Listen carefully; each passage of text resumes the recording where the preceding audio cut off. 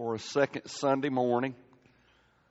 We're in this passage from the first 12 verses of Romans 14, and for that matter, the entire chapter, which is about the subject of issues of gray. I do want it noted that I mentioned nothing about 50 Shades of Gray. That has been Glenn twice. Issues of gray. And by issues of gray, I mean issues or subjects or situations or cases that the Bible doesn't definitively speak for or against. And it's a very important subject. It always has been. Because at stake is the unity of Christ's church. And I don't know about how you feel on issues of gray, but I do know that the unity of His church is much more important to Jesus than issues of gray are. That's why it's so very, very important for us. I don't know that I've ever preached on any subject that has caused the occasion for more conversation than this subject.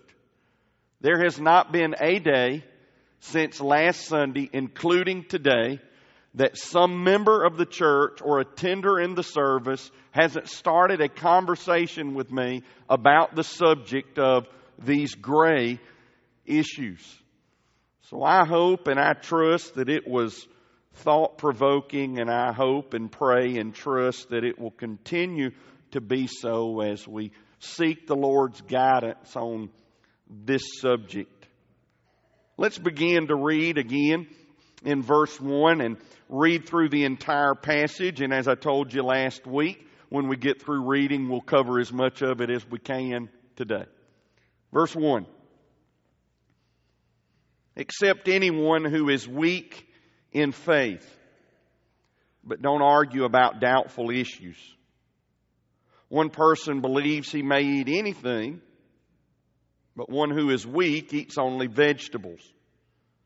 One who eats must not look down on one who does not eat. And one who does not eat must not criticize one who does, because God has accepted him. Who are you to criticize another's household slave? Before his own Lord he stands or falls, and he will stand. For the Lord is able to make him stand. One person considers one day to be above another. Someone else considers every day to be the same. But each one must be fully convinced in his own mind. Whoever observes the day observes it for the honor of the Lord. Whoever eats, eats for the Lord, since he gives thanks to God. And whoever does not eat, it is for the Lord that he does not eat it. And yet he gives thanks to God. For none of us lives to himself, and no one dies to himself.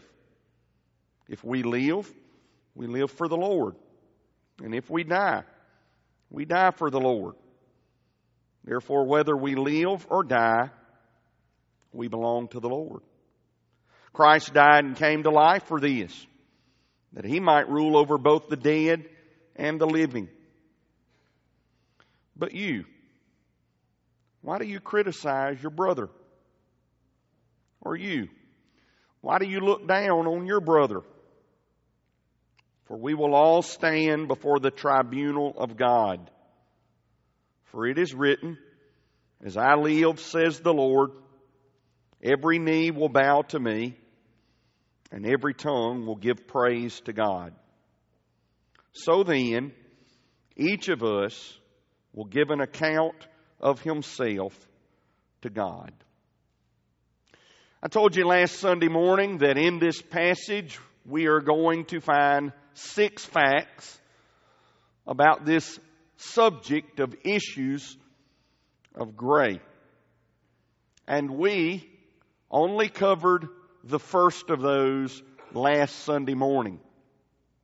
That first fact was that issues of gray include a number of subjects. Two of the subjects are referenced in the passage that I've just read. We covered those last Sunday morning. One was the subject of what food is acceptable for the Christian to eat.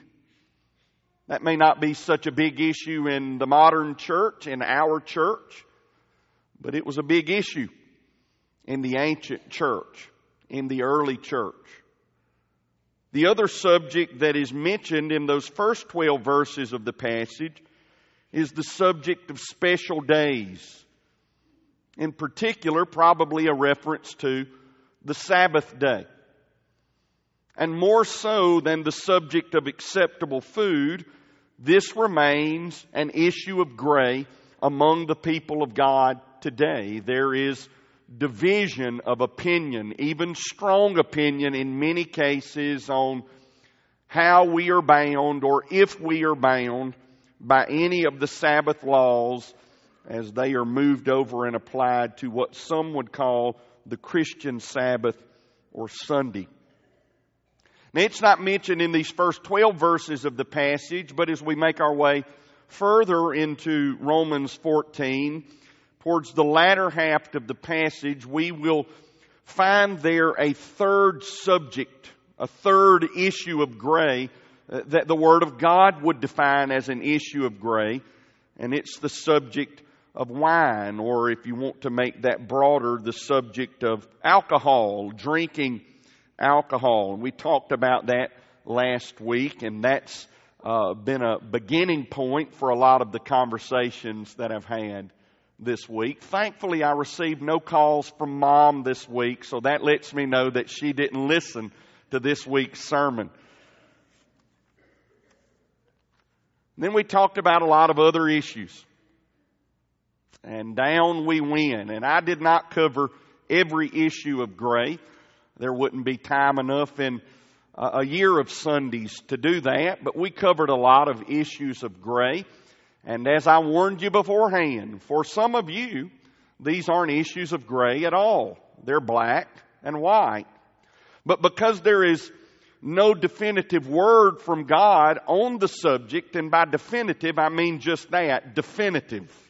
Black and white word on the subject, there are many of the people of God who feel differently about these subjects, and the whole point of the text, even before we get to the point in the text that talks about it, is that we are to accept those who feel differently than we do about these issues of gray. Someone jokingly asked me, was I going to include the subject of marijuana in it? And I said, I don't think so. So some of you can breathe a great sigh of relief at this time. I bet many of you were thinking I was going to pick up from last week and get into even more gray subjects, but I hate to disappoint you, I'm not. I was simply making the point that there are issues of gray among the people of God, and there always have been. But even more to the point of this passage than simply getting us to think about what the issues of gray are, is the point, the primary point that it's trying to make, and that is, how do we deal with these issues of gray?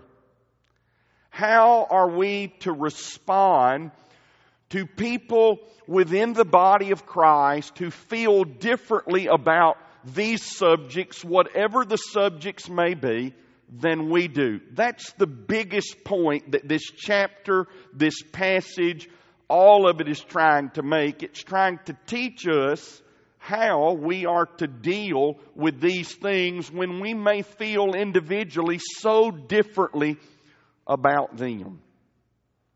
So we'll pick up today with the second fact from the passage, which is that issues of gray reveal those who are weak and strong in the faith. Issues of gray reveal those who are weak and strong in the faith.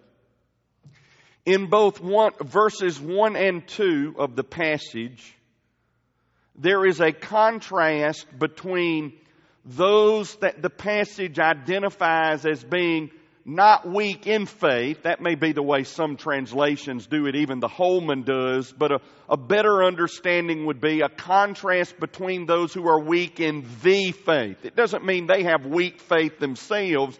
It means they're weaker in understanding the freedom that's involved in the Christian faith, the Christian life. So in both verses 1 and 2, there's this contrast between those that are identified as being weak in the faith, and though the word isn't used, the implication is those who are strong in the faith or stronger in the faith is the contrasting position. I want to spend just a moment and try to give us a better definition of weak in the faith and strong in the faith from this passage and passages like it in the Bible. A person who is weak in the faith, according to this text, is no less a Christian than the one who is strong or stronger in the faith. But one who is weak in the faith does not understand fully the implications of being justified entirely by faith.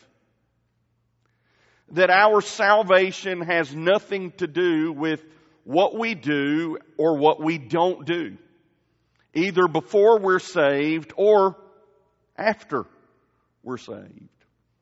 One who is weak in the faith is one who still feels bound by restrictions or laws or rules that aren't made in the Bible,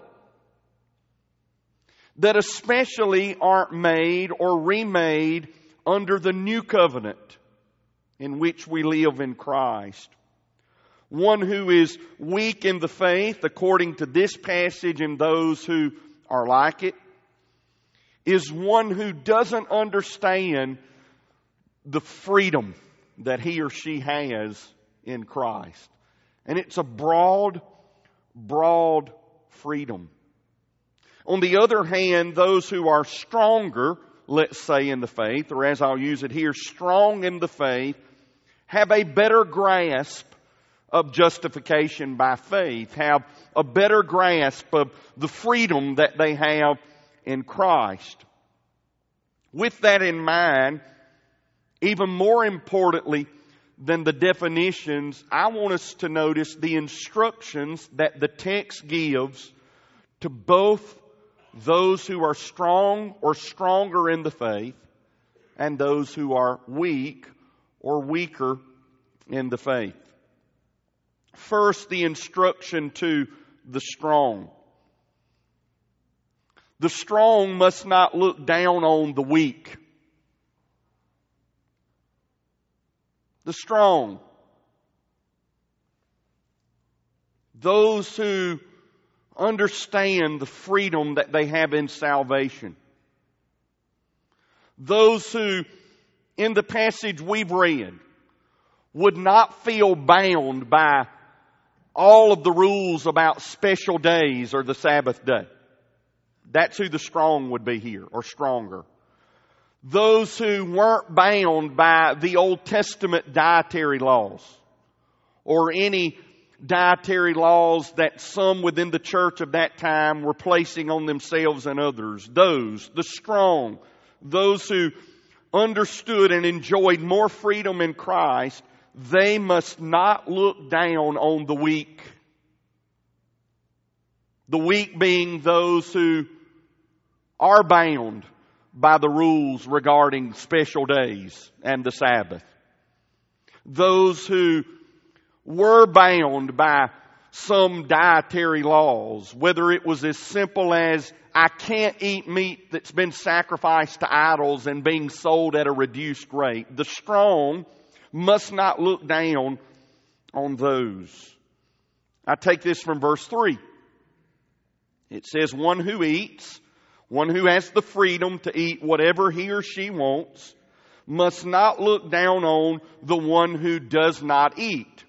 Because within that church at Rome and within other churches of that day, there were both people who had a freedom to eat whatever they wanted, and there were those who were bound, those who felt restricted regarding what they could eat. And even those who were restricted didn't all agree about what the restrictions were. So his instruction to those who felt they had a freedom to eat whatever they wanted was that they must not look down on the one who didn't enjoy that same freedom. That phrase, look down on, means to view with contempt, to view as nothing, to view one as being beneath yourself. This same command is given in verse 10, that the strong must not look down on, view with contempt the weak, view as nothing the weak, view the weak as being beneath them. And isn't it usually this way? That the strong in any area, whether it's academics or athletics or finances or business or Christian freedom, look down on those who aren't quite as strong. Really, be honest with yourself. If you have an area in your life in which you're really good, how do you feel about those who aren't very good at it? You sort of think, not much to them. They're not good at what I'm good at. They don't like what I like. And that flows over into the church and among the people of God. Theologically, when around those who don't understand the things of God, like the one in question does, there's a real tendency and temptation to look down on them. But we all need to remember what the Scripture says, not here but elsewhere. And it's said in the form of a question. What do we have that we haven't been given? If you have a good brain that makes you good at academics, you know that you're not responsible for having that good brain, don't you? That was given to you. And those who don't have an equally sharp brain would be the first to tell you that you should be very grateful for that. If you excel at athletics, you know you had no part in your excellence in that area. I'm looking at my buddy Mr. Sam. Not everybody was born to be 6'7". Sort of put him on a path toward excelling in a certain sport and in a particular area. Everybody wasn't born with a head that was going to be as big as KJ's that could knock other people around on the football field. If we excel in the area of understanding the Bible, that too is a gift from God. And we should see it as a grace. If we excel in the area of Christian freedom, if our understanding of justification is such that we know and we can see clearly in Scripture that there are certain things that are big issues among the people of God that really aren't that big of issues to God, then we should not look down on others that feel as if they're the biggest issues in the world. We should simply receive it as what it is, a gift, a grace from God. The strong then must not look down on the weak. So within the context of what we talked about last week and all of those subjects and all of those issues of gray, if you will, if you are one of those who has a greater freedom, and you may not even practice that freedom, but if you have a greater freedom that allows you to see those issues as not being the defining issues of the Christian life. That allows you to see that those issues have absolutely nothing to do with whether a person is saved or lost. Then you are not to view with contempt those who think they are real big issues. What's at stake here is unity. And by viewing with contempt or looking down on those who have personal convictions about these things and feel strongly about them, we are weakening the unity of the body of Christ. So the strong must not look down on the weak. I told you that we also find here a command towards the weak. The weak, again, in this context, would be those who did not experience freedom in regard to special days, particularly the Sabbath. The weak here in this context being those who felt that they could not eat whatever they wanted to eat. Those who felt that even though it cost 3 or 4 times as much, they had to buy their meat while being ensured that it was both kosher and had not been sacrificed to an idol. To the weak, in these issues and many others, the command is the weak must not criticize the strong. And I want us to hear this again. And before I move on, I want to throw this in as well. Let's not be guilty of lumping others or ourselves into a definitive strong or weak category. Because there are issues in which I would probably be strong, but there are other issues of gray that I'm weak. Textually. The same is true with you. Even if you don't think so, the same is true with you. One man's strong is another man's weak. And one man's weak is another man's strong. So the weak must not criticize the strong. This applies to all of us. In our areas of weakness, where we do not enjoy the freedom maybe that some others do, the weak must not criticize the strong. This comes from verse 3 as well. The second part says, and one who does not eat meat. This would be the one who say, you know what, I can't eat that reduced price meat. It's been sacrificed to an idol. And an idol is an abomination to God. Or maybe they wouldn't buy it because to them it reminded them of their former life as a pagan. And they wanted nothing to do with it. We're all products of our experiences. We're all products of our past, of our history, of our upbringing, of our environment. I mentioned some of that to you of my own last week. And I can't help that. I can't undo that. I can't erase that. That's a part of me. It's in my genes. It's not in my blue jeans. It's in my genes, my other kind of genes. And they got the worst kids in the world. Never say a word to them. Your kid does anything, they get on to them. Ladies, I know this is a subject that's particularly a sore subject for some of you. Maybe it's that sister or sister-in-law or brother-in-law. You go to that family function and there she is, Aunt so-and-so. Her kids are awful. Never says a word to them, but she is Sergeant Slaughter with your kids. And the thought that comes into our mind is, who are you to criticize my child when I'm here? And that's what God must be saying a whole lot of the time. Why are you getting on to my child? They're not your child. They're my child. And I can take care of it.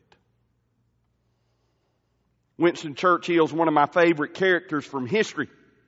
And he had a long-standing feud with a lady by the name of Lady Astor. They were rivals for their whole careers. And they were around each other all the time, even though there were rivals at state functions and stuff like that. And on one occasion, they were at one of these socials. And Lady Astor said to Sir Winston, "If I were your wife, I'd put poison in your tea." To which Sir Winston responded, "And if I were your husband, I'd drink it."